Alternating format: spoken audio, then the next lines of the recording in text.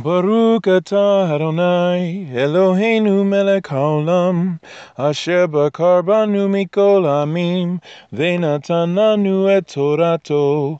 Baruch atah Adonai, noten haTorah. Amen. HaKadosh Baruch Hu, may you grant refuah shlema continually to Esther, Bat, Sarah, and also may we hasten the return of Mashiach Yeshua speedily and soon in our days. Amen. Well, shalom aleichem and shalom rabbah, shalom vesimka to everybody. Well, it's been a while since the Garrett to the Romans podcast has been active, so to speak. Just got out of Pesach. So, without further ado, just want to give a quick update that our very own Neri Aroch has been summoned to another part of the galaxy to go fight crime elsewhere. So I will be soloing this for the rest of the trek for the letter to the Romans, the Garrett to the Romans podcast series.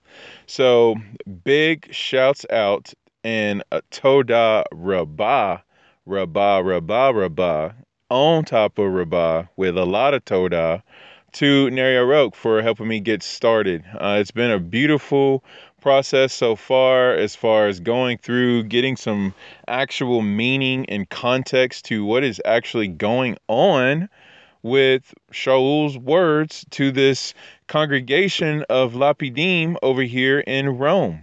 So again, just to kind of reiterate and recap, one of my favorite highlights has been, at the very beginning when it says that this letter is from Shaul, who is an Eved or a bondservant of Rebbe Melech Hamashiach, Yehoshua, which is obviously Yeshua.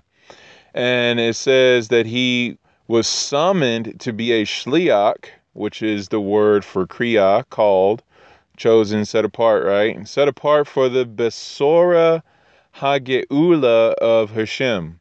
So just from that, Neri Aroch dropped the epic thing about the Eved is a person who is a part of the household in which he is serving. So if you go back to Parshat Mishpatim, how do you have a servant? First of all, if they're a guy, they get circumcised, which means they're now entering into Torah. And they also keep the Shabbat. They also keep the festivals, and they're not allowed to do any idolatry. They're not allowed to do any type of debauchery or any type of non-Torah approved things.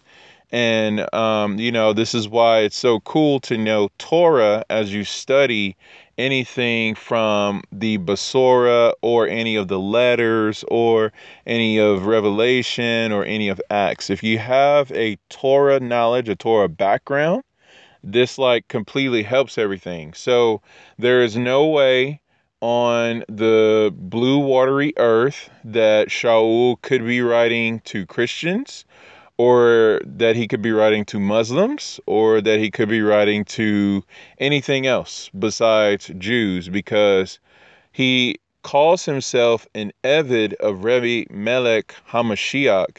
So if he is truly an Eved, he can only be a part of one household, because remember, no servant can serve two masters. Okay, so that doesn't work. So he's either for Torah, true Judaism, which is orthodoxy, which is a Pharisee, or he's something else, which is not good. We don't want to call him something that he is not. So let's just leave it at that. But anyway, so, he kind of gets into his introduction and really talking about the Basora, talking about the Ruach HaKodesh. And interestingly enough, we match these same qualifications. For those of us who truly feel that drawing in our souls to walk with Hashem, to obey his law, and we've been born again through renewal by the Ruach HaKodesh. We've been immersed in the death, burial, and resurrection of Mashiach. Like now, with that being the case, we now fit the title of Shliach. Abraham was a shliach. Yitzhak was a shliach. Yaakov was a shliach. Okay. Kepha was a shliach. And Kepha was way more than a shliach, as we know, because Mashiach Yeshua says, upon this rock will I build up my congregation. He didn't say church. I know you're just thinking, oh, he's going to say he built the church on the rock, all right? Okay, so I'm just going to let you know, no church is built on a rock. Okay, churches are usually built on sandy places, which is why they're not keeping the festivals. Now, that was kind of harsh, but it's the truth. This particular section of the letter that I'm going to read today, with the help of Hashem, is going to be very, very harsh. And I just want to let everybody know, visit your Seder table, like where we had the maror. It's going to be a lot of maror today, not on purpose, but it's going to be out of love. Reading, interestingly enough, the Hasidic insights in Parsha Kedoshim, because yes, like I said in my other podcast, Dr. Sakal and I are pressing forward with the Torah portions. So this week we're supposed to be studying Akare Mot. So we studied that actually last week, and we're re-gleaning this week, as well as moving on into Kedoshim. So anyway, all that extra TMI for you, just in case you were wondering, why am I in Kedoshim? That's why. Okay, but anyway, so we're doubling up on Parashot, which I should just go ahead and mention. The reason why we're behind is because that whole 8th day of Pesach thing. So Yisrael does not keep an 8-day Pesach. So this past Shabbat, when we were doing Shabbat Yikzor, which is the Shabbat of remembrance after the week of Pesach, Yisrael went ahead and went into Akare Mot. So this week they're actually studying Kedoshim, and we will be behind them by 1 week due to that whole transpiring of events until Parsha Behar Bekukotai. So we're going to double up on that very, very hefty Parsha and be ready for Shavuot together so that we can head into Bamidbar and get all the blessings and curses out of the way, which is in those 2 Torah portions, Behar and Bekukotai, the big long section of curses and blessings, which is similar to what happens later in Devarim. So anyway, just so you kind of know what's going on, so when it comes to correlating this podcast, the Igeret, because I'm taking snippets of the Parsha with the sections that we're going through of the particular letter here to the Romans. So yes, I will be either picking one of the 2 Torah portions I'm studying that week, or I will be following along with the Parshots that we're studying. Just so happened that this week I actually have things from Akare, and I actually have things from Kedoshim. So this will be a double up on the letter. But Baruch Hashem, just wanted to give you that heads up. Now, back to the introduction. When Shaul gets going, he hits this drop about suppressing the truth, which actually leads us to where we are. So I'm going to start in verse 14, where he says, I am Meshubad. Oh, by the way, Igeret to the Romans, chapter 1, verse 14. Okay, because, we're almost done, by the way. So, Bezrat Hashem, with the following podcast, we will complete chapter 1. Come on. It's only been almost half a year. Just kidding. But pretty close. Okay. So anyway, so here we go. So verse 14, I am Meshubad, which is obligated, morally, under Shebud, which is obligation, to both cultured Greek speakers and non-Greek speaking barbarians, both the learned and the untutored. So we get this sense here that there are so many different people that this is aimed at, basically educated and uneducated, rural and suburban, as well as those who are just completely just off the grid, basically. This is to like everybody. So he's just like, I got to teach to whoever I can. And I got to teach the Besora HaGeula, which again, this is the good news of the redemption. Because whether we like it or not, the redemption has begun. It began when Mashiach, basically was born, because, I mean, that's when all the amazingness really came forth.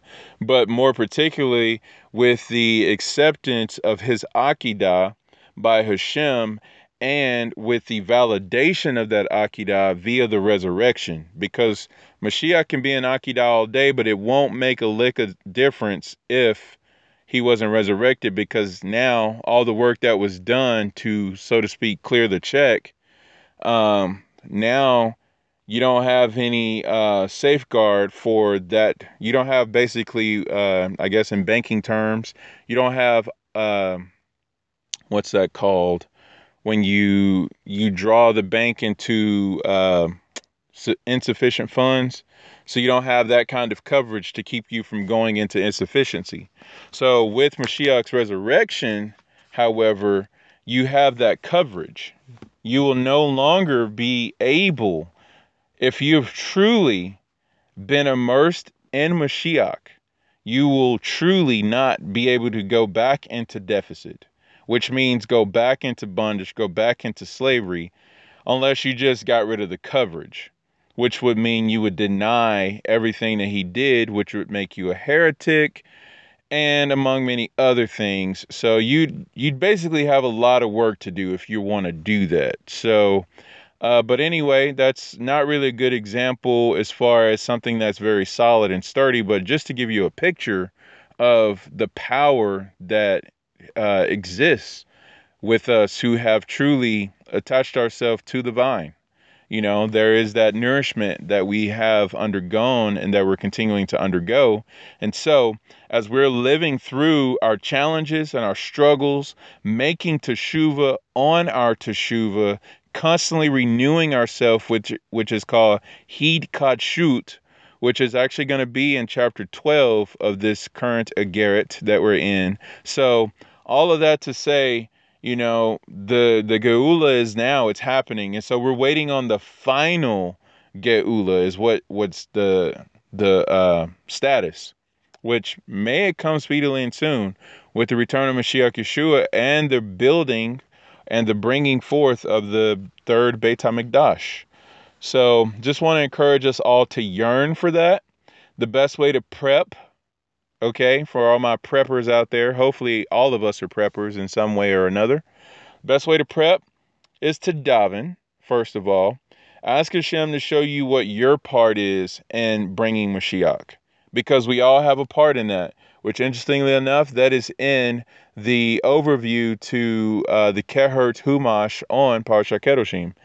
All of our actions and things like that, they all hasten the coming. So if all of us are doing that, and not to mention Rabbi Trugman bringing down during last week's snippets on Pesach studies, that he was saying there's a critical mass of, so to speak, energy that has to be built up that will supercharge all of creation for the return of Mashiach Yeshua.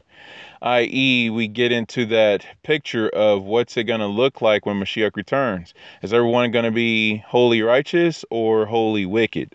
Which, by the way, doesn't necessarily mean that the whole world has to accept righteousness. If we have a small group of us that are really handling our business in righteousness, then, there's that. So anyway, so don't be just kind of dismayed about, well, how are we going to get the whole world to follow Torah? Well, first of all, if you do your part, then you ain't got nothing to worry about. Second of all, the next way to prep is to learn everything about temple service. Learn all the measurements and learn all the sacrifices that actually go together. Learn the different times of the day. Follow halakhic times, because prayer has taken the place of the korbanot, and the reason why we have to do certain prayers by certain times of the day, called zamanim, aka halakhic times, is because that keeps us on track with the temple service. So if we're praying, we got our mind focused, we're doing our role, and we are prepping for the service by actually operating our life that way, setting clocks if we need to, getting the apps for the halakhic times, knowing, Mariv, Shacharit, Minka, okay, doing our Shema twice a day, doing the Amidah, understanding how that works, reading our Siddur. There's troves of commentary in your Siddur. You don't even need to worry about a Talmud right now if you haven't read your Siddur. Just saying, just because the Siddur is absolutely ridiculous. And then once you feel like you've quote unquote mastered your Siddur, then you need to get a set of Machzorim, a Machzor, a festival Siddur, because that's going to be extra commentary, like what Rabbi Griffin was alluding to about the Yom Kippur service of the Kohen Gadol, and how he has a, so to speak, wife in waiting, just in case his wife dies on the day of Yom Kippur, he already will have a backup, because it's just that important. And what does that mean? And why would he have to stay up all night? And what did he talk about while he was staying up all night? How come he was barefoot? And how come the service was the way it was? And when was the divine name actually uttered? Since Yom Kippur is Parsha Akare Mot, and we learn about the divine name and entering into the Holy of Holies and all of that. So if you had a Machzor for Yom Kippur, that would give you all the goods. So anyway, there's a Machzor for Pesach, there's a Machzor for Shavuot, there's a Machzor for Rosh Hashanah, Yom Kippur, and Sukkot. Okay, so that's 5. Okay, like the books of Torah. So anyway, get you a Siddur, get you some Machzor, and learn about the Korbanot. That is the best way to prep. And the cool thing about this is Judaism really shows us that the way to really fight battles and the way to go to war is not the conventional. There we go. There it is. Finding words. Here we go. Shooting them down. The conventional ways in which to fight or battle are not what we think. Okay? We don't need to necessarily do 100,000 push-ups in 10 minutes and, be able to swim across the ocean, because the way we fight is through Torah. I'm not talking just reading and studying Torah, but I'm talking about doing it. I'm talking about embodying it, literally becoming a living Torah scroll, becoming the epitome of the greatest commandment. You are the greatest commandment kind of thing. So when we're doing that and we're encouraging other people to do the same exact thing, that's how you bring the redemption. That's how you keep your mind ready, and you're not going to be so scared or freaked out when you start hearing the shofar blast. You're not going to be so scared and freaked out when the dead are raised. You're not going to be so scared or freaked out when pillars of fire are transporting us all and people are traveling across the ground and the earth is quaking and we're going to Jerusalem. You're not going to freak out by all of that because you're ready. You're preparing for it. You're doing what it takes to make that happen. So don't go rush to Temple Mount. Don't go try to make half conversions or fake conversions so that you can make Aliyah. You want to make Aliyah for real. You don't want to just make Aliyah, okay? So that means you need to have your faith in Mashiach Yeshua intact, okay? Because he who endures to the end is the only one who truly has salvation, which is Yeshua. So with all that being said, that's the intensity that Shaul has behind why he's writing these Igerot, these letters. So none of his letters, there are not a single one of them, if they are anti-Torah, if they encourage you to not be observant, throw it out. But the beautiful thing is, none of them do. Now, I know that's crazy, because it's just kind of but what about the part that says we're not under the law? Well, that's actually from Galatians, but I'm going to go ahead and jump over to Galatia real quick and swerve, even though I know this is a short podcast, but I'm going to do my best to put as much in here as possible, because It just has to happen. It just needs to. Okay, so anyway, not being under the law. Back in Parsha Yitro, yes, Parsha Yitro teaches us about what does it mean to be under the law. We, as Yisrael, came out of Mitzrayim and we got through the Yam Suf and we started into the wilderness and we were complaining the whole time. And I'm saying we because truly, when we read through the Torah, we need to see ourselves as being delivered and being brought into the land. That's the only way to really learn something, is to immerse yourself in it, okay? Because it's actually true. Had we been there, we wouldn't have done any differently. Just take the challenge. Okay, cool. I challenge you to think that and see how that works. Because, by the way, you need to know that our life that we live now is of the same level, okay? We, as we go through our daily life, are considered to be in the quote-unquote wilderness on our way to the quote-unquote promised land, okay? So Hashem is doing miraculous things for us at every single moment. And if we don't realize that, then we are now Mazel Tov, not really, back to what we're reading about here in the Parshot in the book of Shemot, where we're complaining because it's just like, I don't have enough money, I don't have enough time, and I didn't really get to sleep as much as I want to. I don't want to eat this, I want to eat that.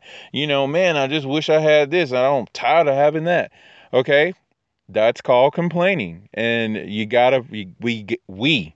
I'm gonna put myself in there because I'm be making comments too, and I need to make shuva, and I'm doing it right now in public. Oh gosh, transparency for clarity. Whoa, awkward. Okay. Anyway, so after I made my teshuva, let's continue.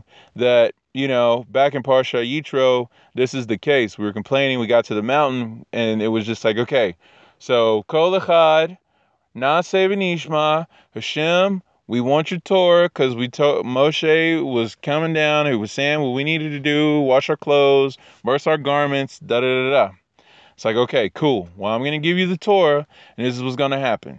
And it's like, okay, so the day comes, 6th of Sivan, Shavuot, a.k.a. Pentecost, okay, 50 days after Pesach, all that, okay.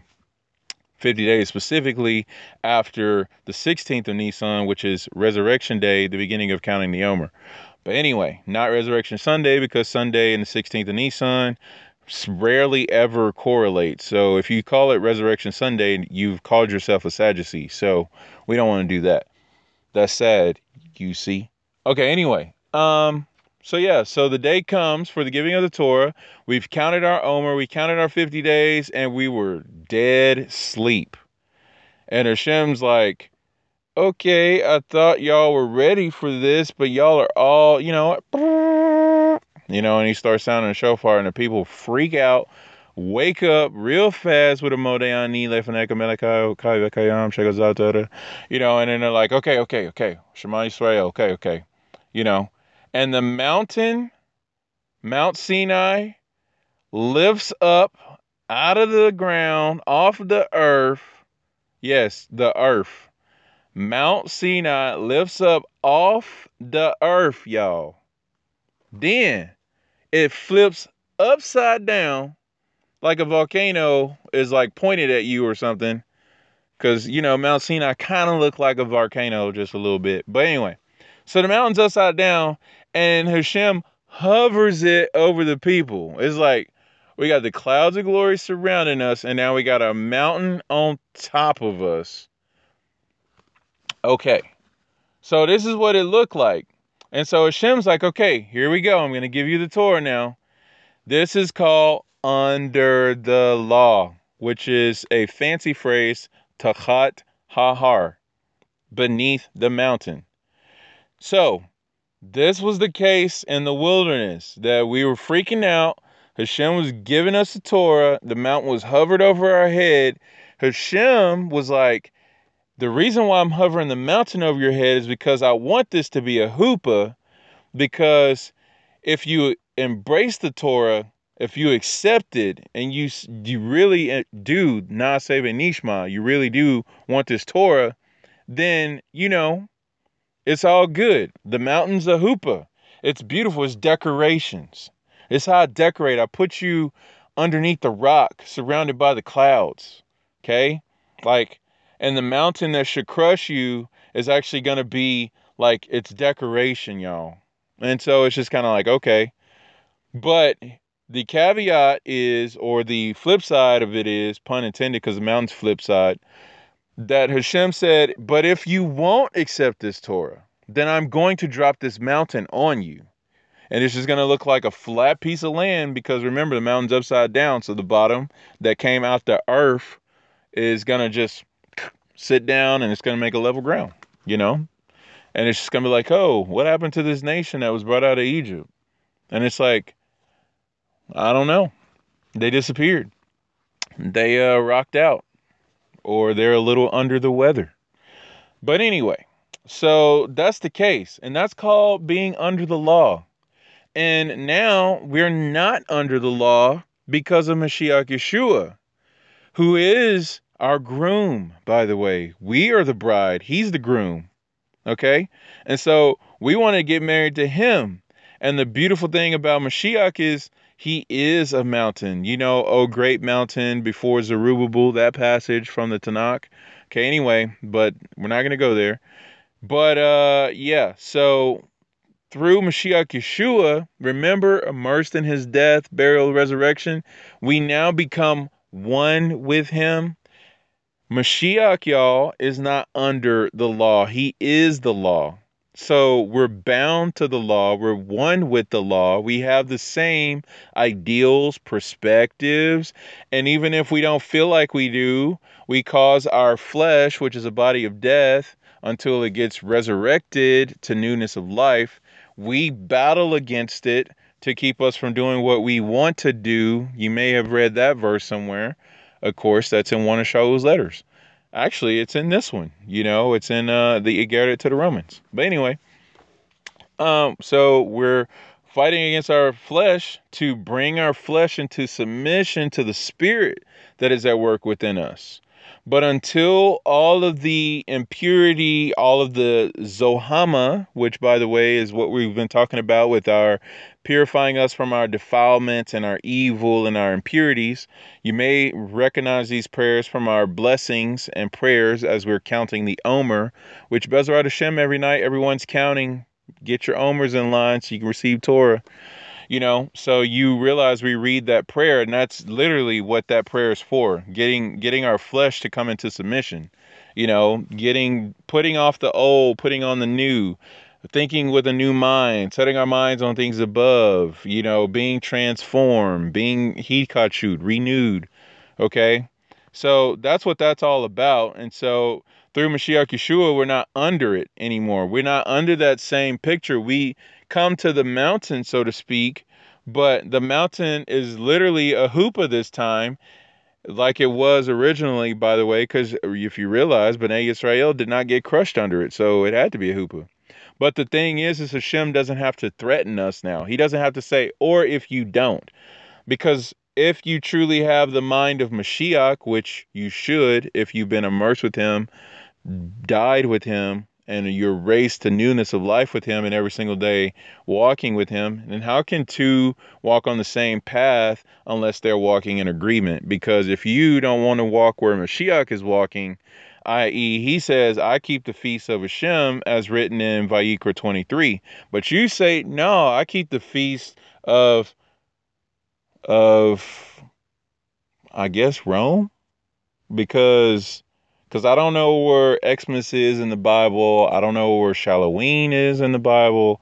I don't know where Shmeester is in the Bible. I guess Shmeester gets translated as Passover, but Shmeester is like one day or 2 days with an interruption in the middle, because it's like a Good Friday, but I never really seen Good Friday and like how that's actually brought down. That's even not even in the letters. Like Paul didn't even say anything about Good Friday.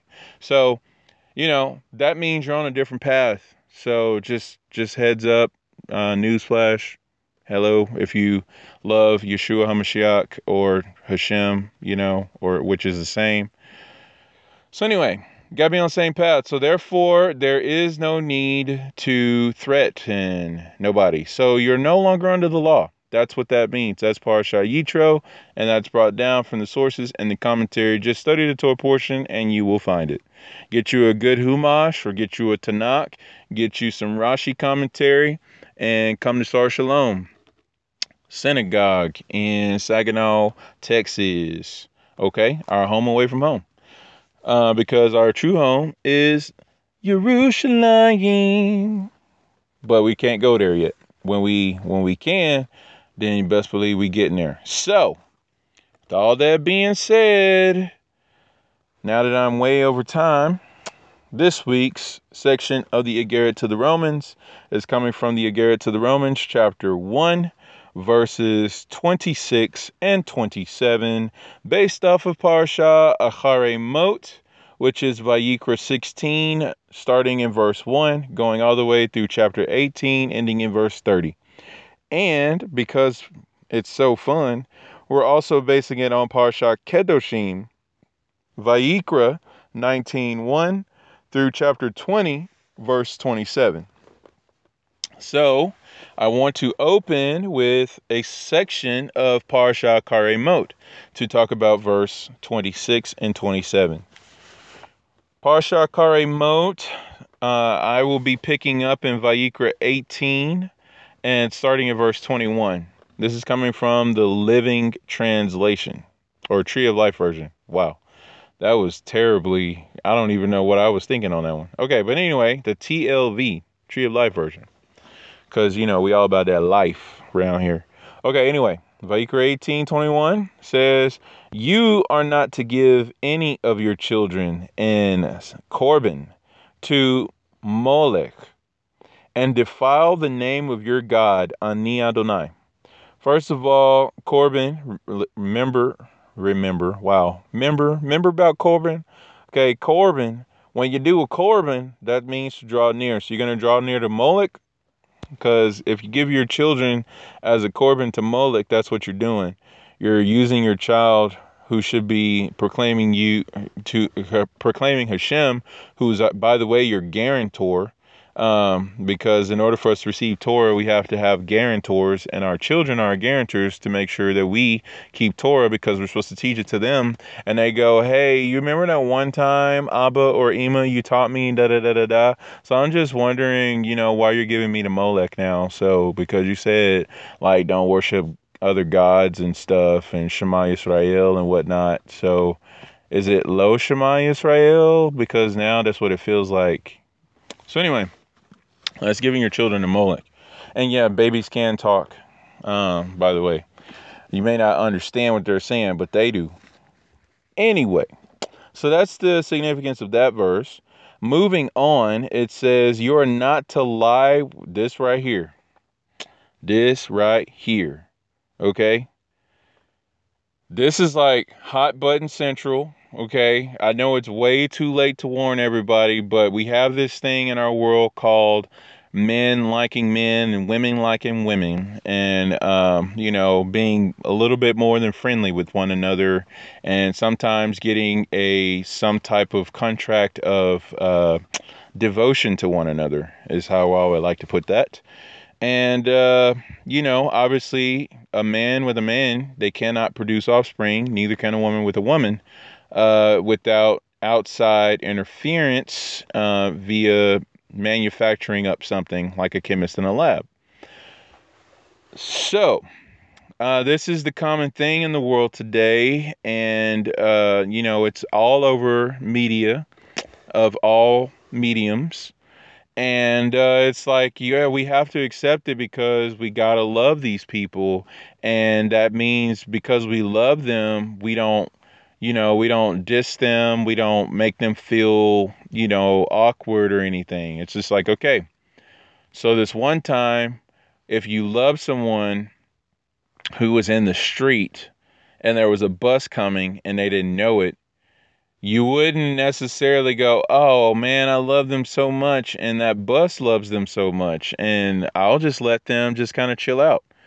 First of all, you're probably going to do some kind of, "Hey, Just want to let you know there's a bus coming your way. It's going to hit you, which will result either in injury or death. Okay? Most likely death because it's a bus and you're like a human. But I digress. Okay? Bus, I digress. Wow. Okay. So anyway, because bus can be like the Ashkenazi way to say but, like as in trans or a conjugate. Wow. As in a linking word, Anyway, wow, that's terrible. Okay. So, yeah, so you warn this person, hey, there's a bus coming. You probably like put yourself going towards the bus. Hey, could you stop? There's a person in front of you. I don't know if you know, or you go move the person, or, do something crazy, to help this person out. So how do we help out a person who is in that predicament? Well, first of all, you cannot put up impeachment signs and picket fence it, and be like, no more gay or no more homosexual. Okay. You can't call them names. Okay. Would you want anyone to call you names? If you struggle with alcohol, do you really want people going around calling you an alcoholic? I'm just saying.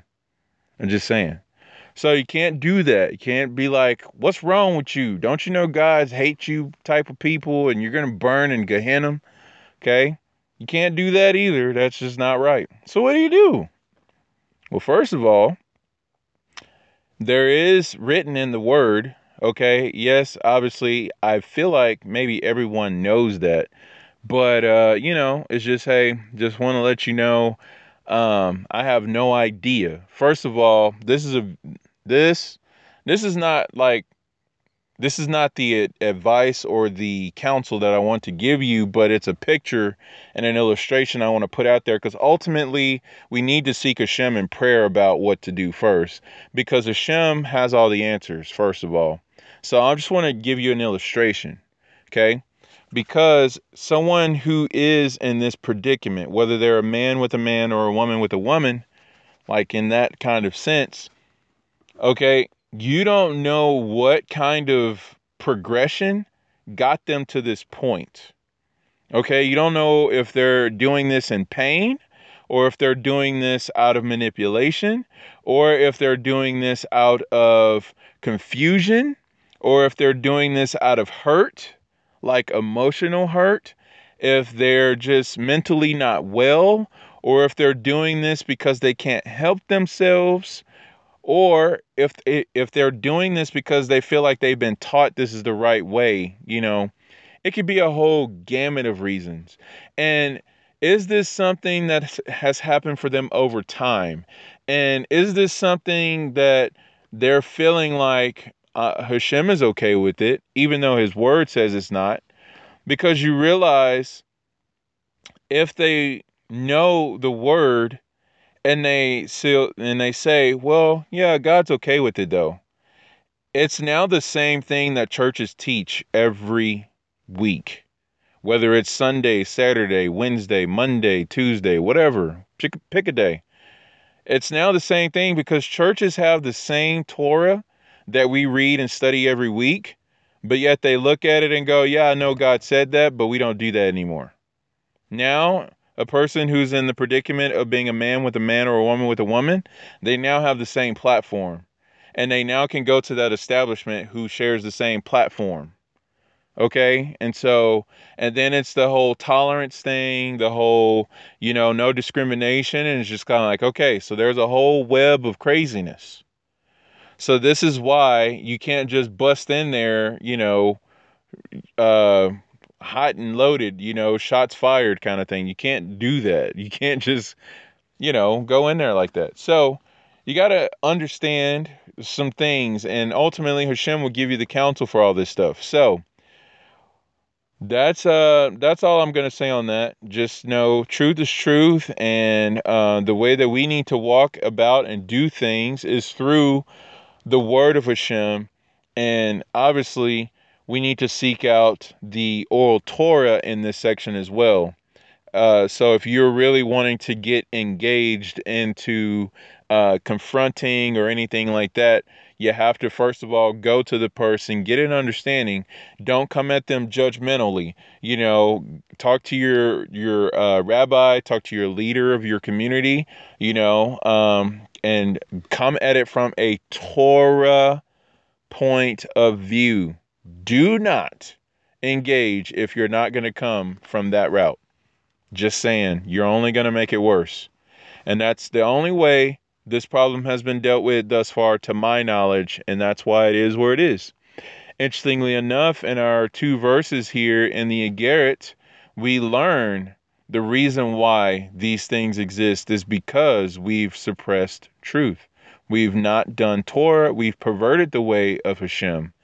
And for those of us who are Lapidim, we're just now getting the ball rolling. So Baruch Hashem, may we continue and realize Amalek is surrounding us right about now. Because guess what? Amalek was the first one who attacked us right out of Mitzrayim, right after we crossed the Yam Suf. He's like, yeah, I know Hashem fights for them and everything, and I know manna's raining down, and I know they just destroyed like the world because Egypt was considered to be the world, but that's cool. If we die in the process, we got blood to spare, so we coming for you. And honestly, Amalek is the embodiment of the Yetzer Hara, the evil inclination, and all sorts of stuff that has to do with opposition to holiness. So that means any kind of doubt, any kind of fruitless work and labor that we could possibly do is aimed in hot right now, y'all. So, fight back. Fight back. That's the only thing I gotta say. That's the reason why it is written, fight the good fight. Why do you think we have to be superheroes? Why do you think we have to be stubborn in our observance? Because the way to fight is being observant. The way to die is to not be observant. Okay? Just saying. We're in a spiritual battle. We got to fight spiritually. Understand that. So, now that we're past that part, okay, it says, you are not to lie with a man. Back to our parsha. I hope you did not lose your place. Vayikra 18, still in verse 21. Well, now we're in verse 22. 22 starts with this. You are not to lie with a man as with a woman. That is an abomination.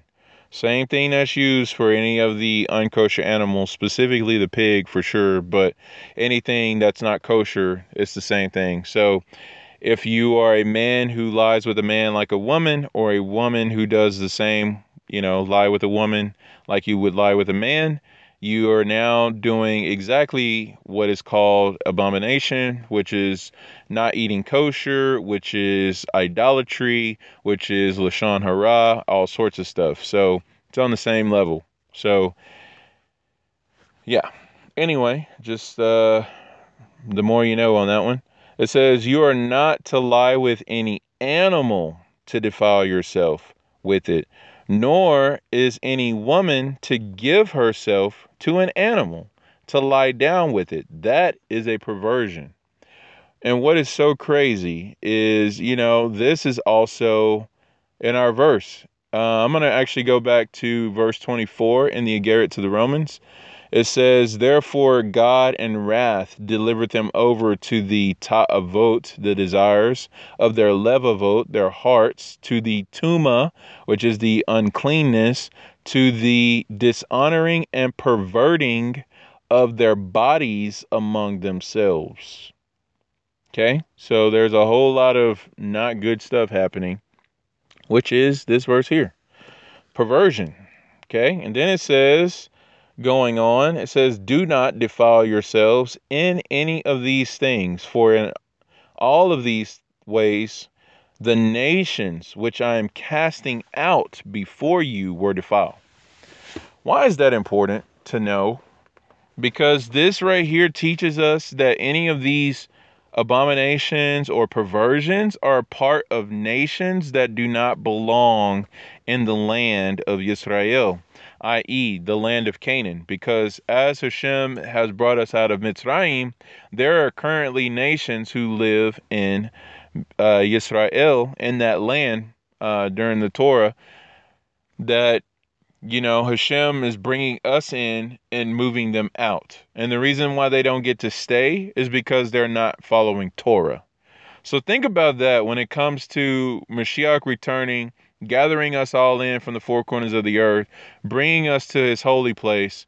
If you are walking in the ways of the nations, then you do not get to be a part of Yisrael. You do not get to come in. You are not gathered in. So that's not good, okay? So the nations are actually supposed to convert and walk in ways of Torah.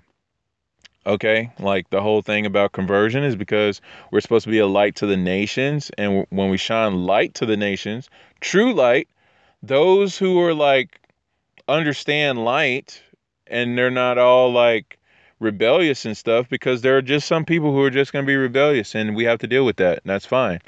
As Rabbi Griffin so graciously shared, that part of gathering in divine sparks is sparks that you sought to gather and they don't get gathered because the opportunity was never taken, or there were lots of no's and there was lots of no, I will not be Torah observant. This is just something I won't do.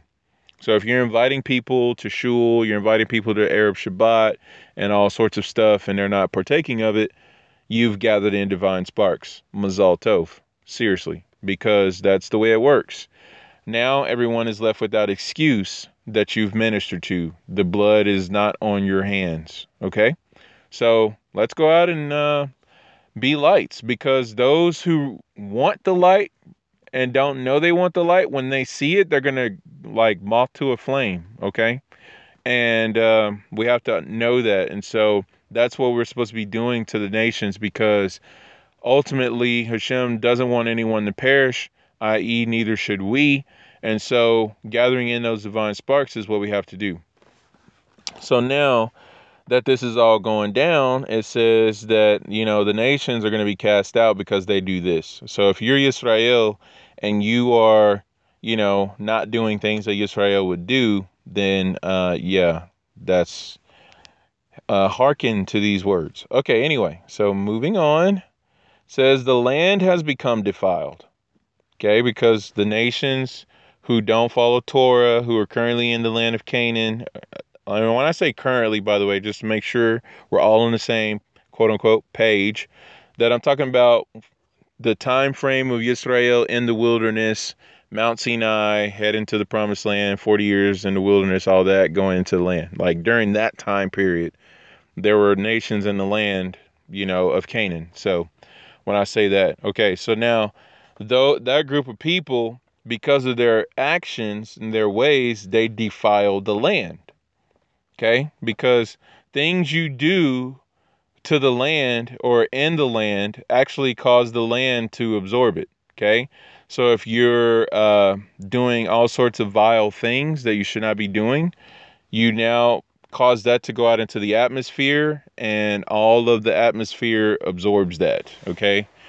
I know the hippy dippy people. I'm sorry. I don't mean to say hippy dippy people. The more aware of the spiritual reality of existence, those type of people, they understand that as bad energy.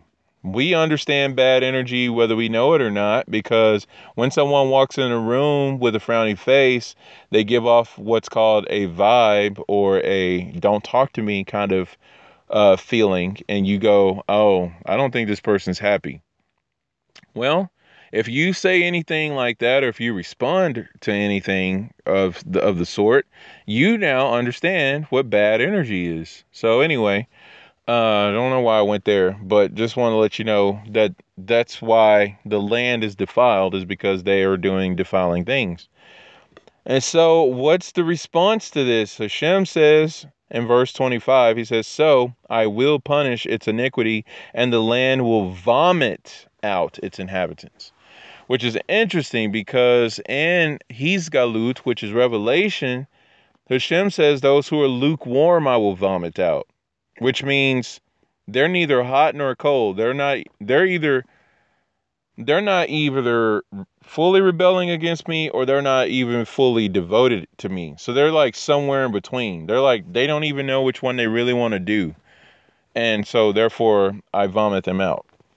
And so that's just kind of interesting when you correlate it to this, because vomiting out has to do with, you know, truly not being for Torah. It's almost better for us to either not be with Hashem and, understand the ramifications of that choice, or be with Hashem and do everything we possibly can to stay glued and attached. So anyway, next verse, it says, "You, however, are to keep my statutes," which are, civil things.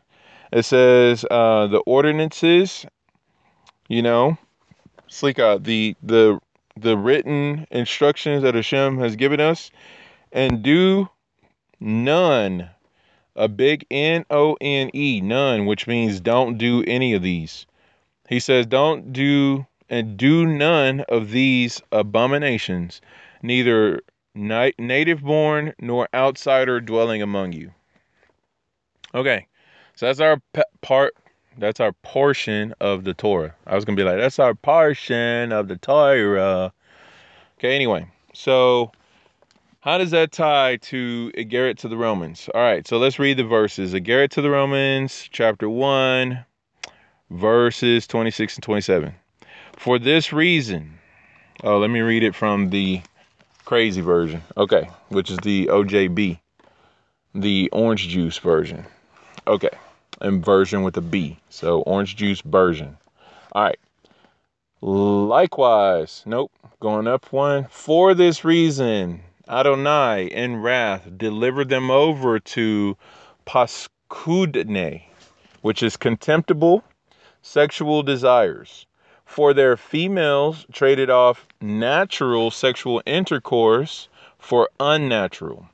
Likewise, also, the males abandoned natural sexual intercourse with the female counterpart, and were inflamed with craving for one another, males with males, committing what is indecent and receiving back in exchange in themselves the appropriate gemul, which is retribution.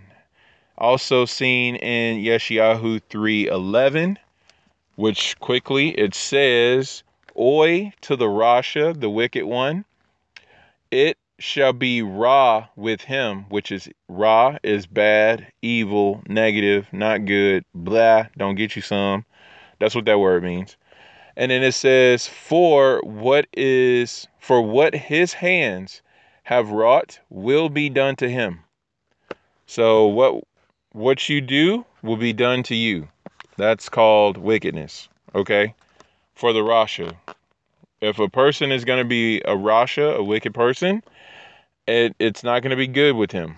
So when it's not good with him, then he's got choices to make. And if he continues to make bad choices, that results in bad actions, which they now come back to him, because what his hands have done will be done to him.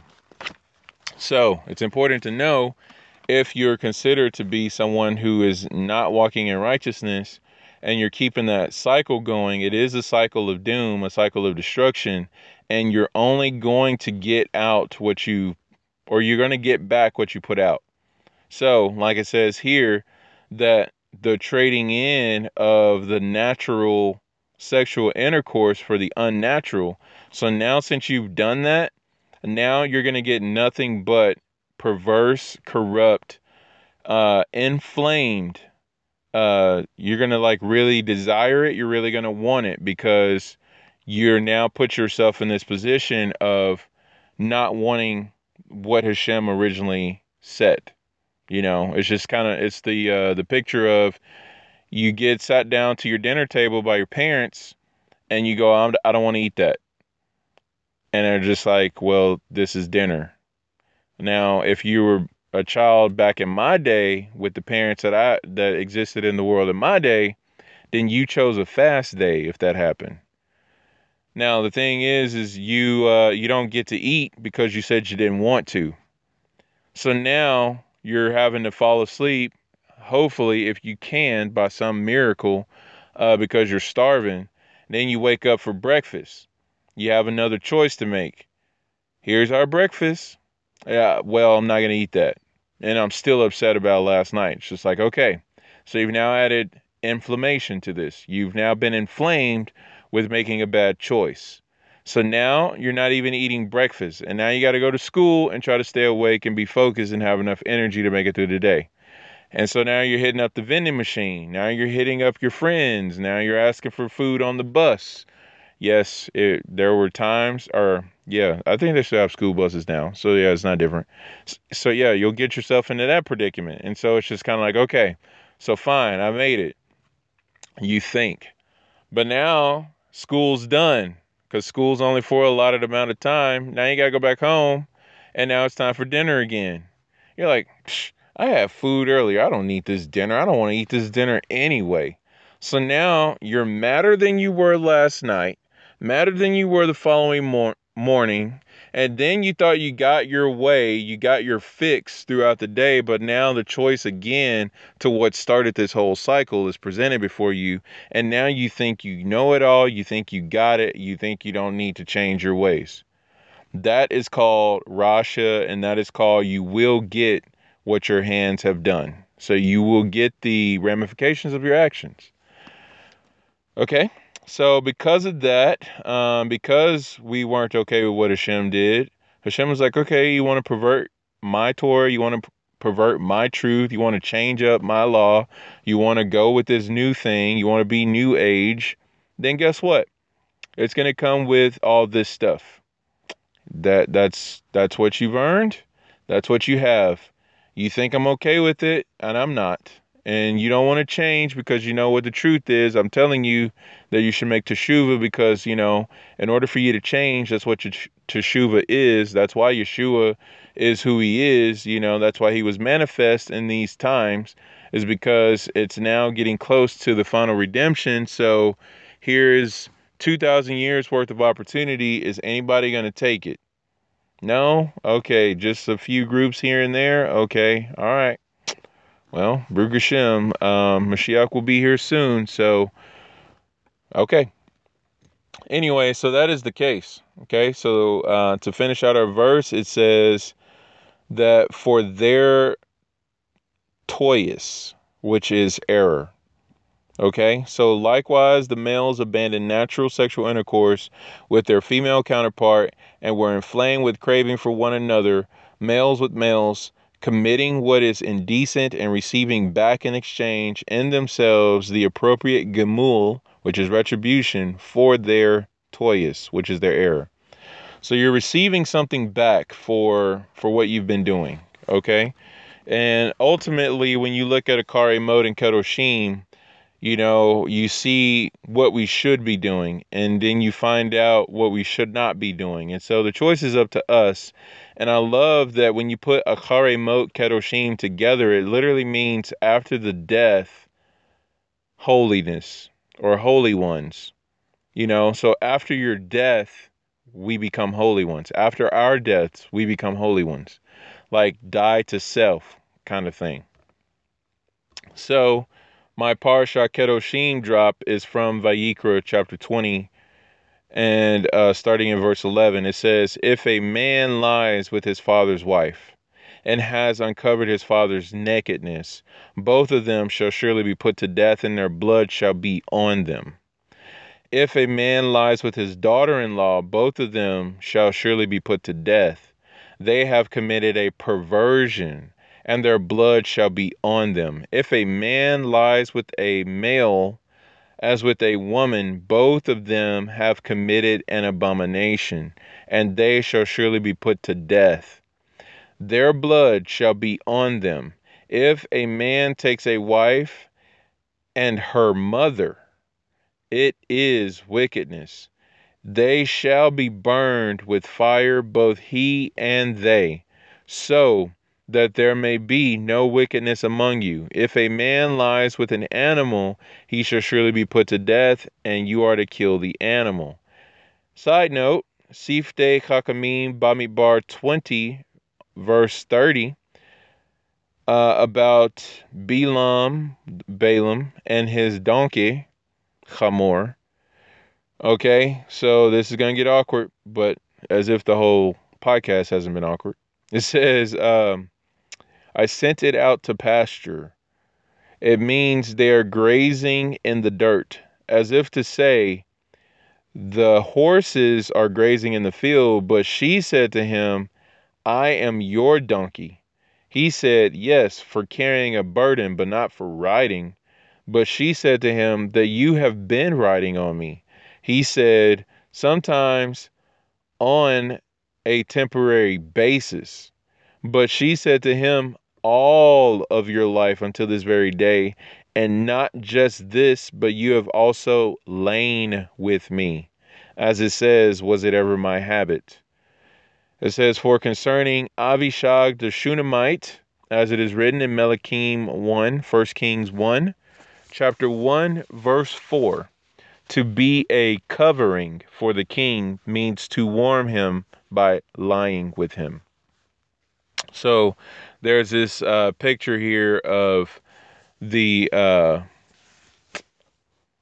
the the covering that should happen for just laying, but it's talking about the fact that Balaam did a little bit more with just cover and lay with his donkey, and she was forced to do that, and that's obviously why the donkey died in that passage. This is Parsha Balak, by the way, and very awkward because bestiality is what that is commonly known as, and just going through the text and rightly dividing the word, i.e. Siftei Hakamim. That's what they're doing. That's the source on that.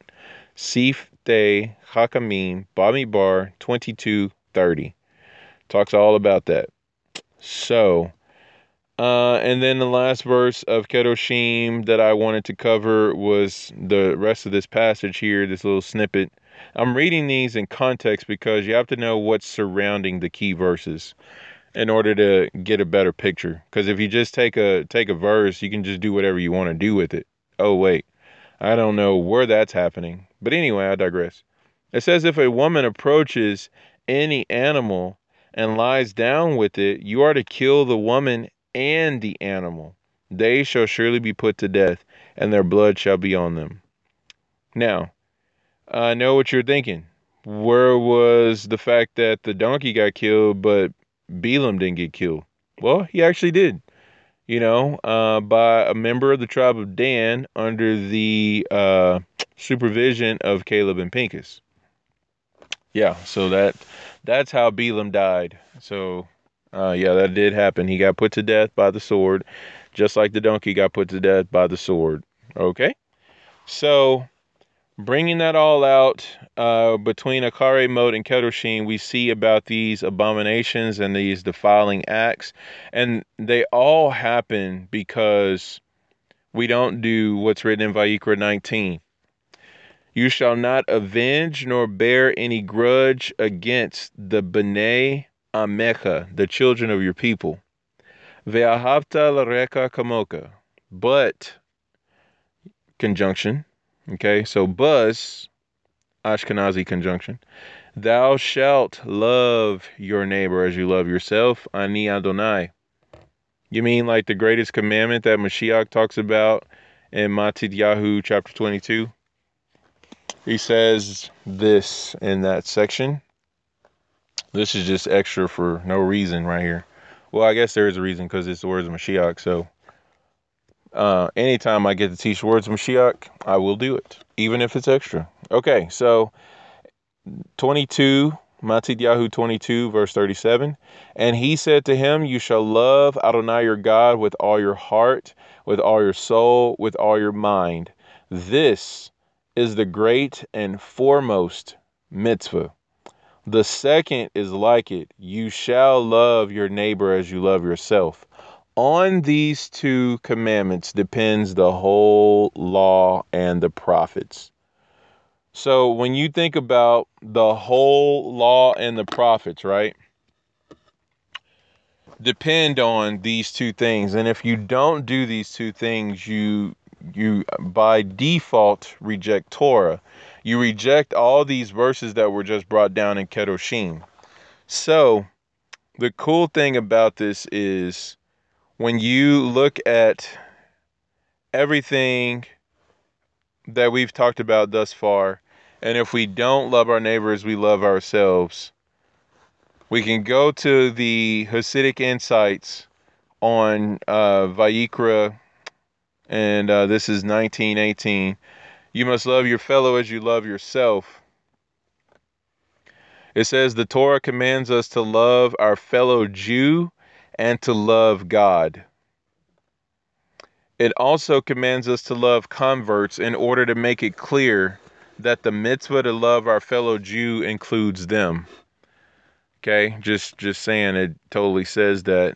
And then it says this as well. It says, there's a little drop about Hillel. It says, this explains how Hillel, when asked by a prospective convert to teach him the whole Torah while standing on one foot, could answer. Okay, when asked, so Hillel, the great Hillel, great grandfather of Mashiach, when he was asked by a prospective convert to teach him the whole Torah while standing on one foot, could answer, what is hateful to you, do not do to your fellow.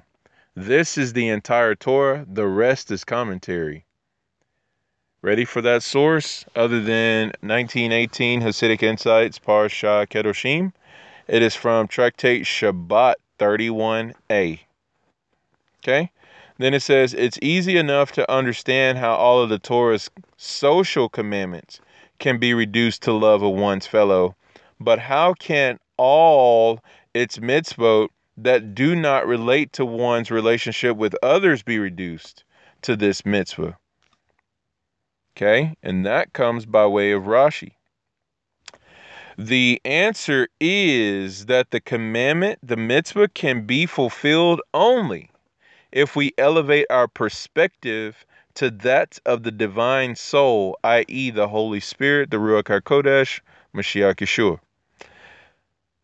If we elevate our perspective there, set our minds on things above, put off the old, put on the new, count your Omer, says this elevation is indeed the goal of all of the Torah's mitzvot. That is dropped from the Tanya, chapter 32. So we see how all of the Torah hang on these mitzvot because they contain all of the mitzvot. And so we can't just say, well, I don't eat kosher because I love my neighbors, I love myself. Well, you not eating kosher just totally nullified that.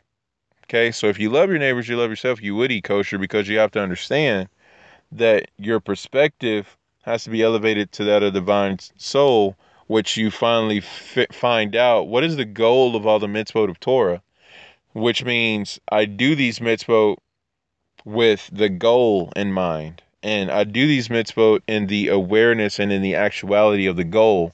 Because we learn Mashiach is the goal, the end of Torah. Okay, that's what that means. That's also in the Agarit to the Romans. And with that being the case, that's how we operate and live our lives, so that we're not in perverse world. We're not in suppressing truth world and wickedness and all that kind of stuff. So, Baruch Hashem, Todah Rabbah for joining me on the Agarit to the Romans podcast. And again, another shouts out to Neria Roke. Been enjoying my time with podcasting with you, and may we podcast again soon on something else, if not on the Romans series. But thank you again, Todah Rabbah, for all that you've done thus far. And we are carrying it on from here, and we bless you in your endeavors. To everyone, I just wanted to say Shavua Tov.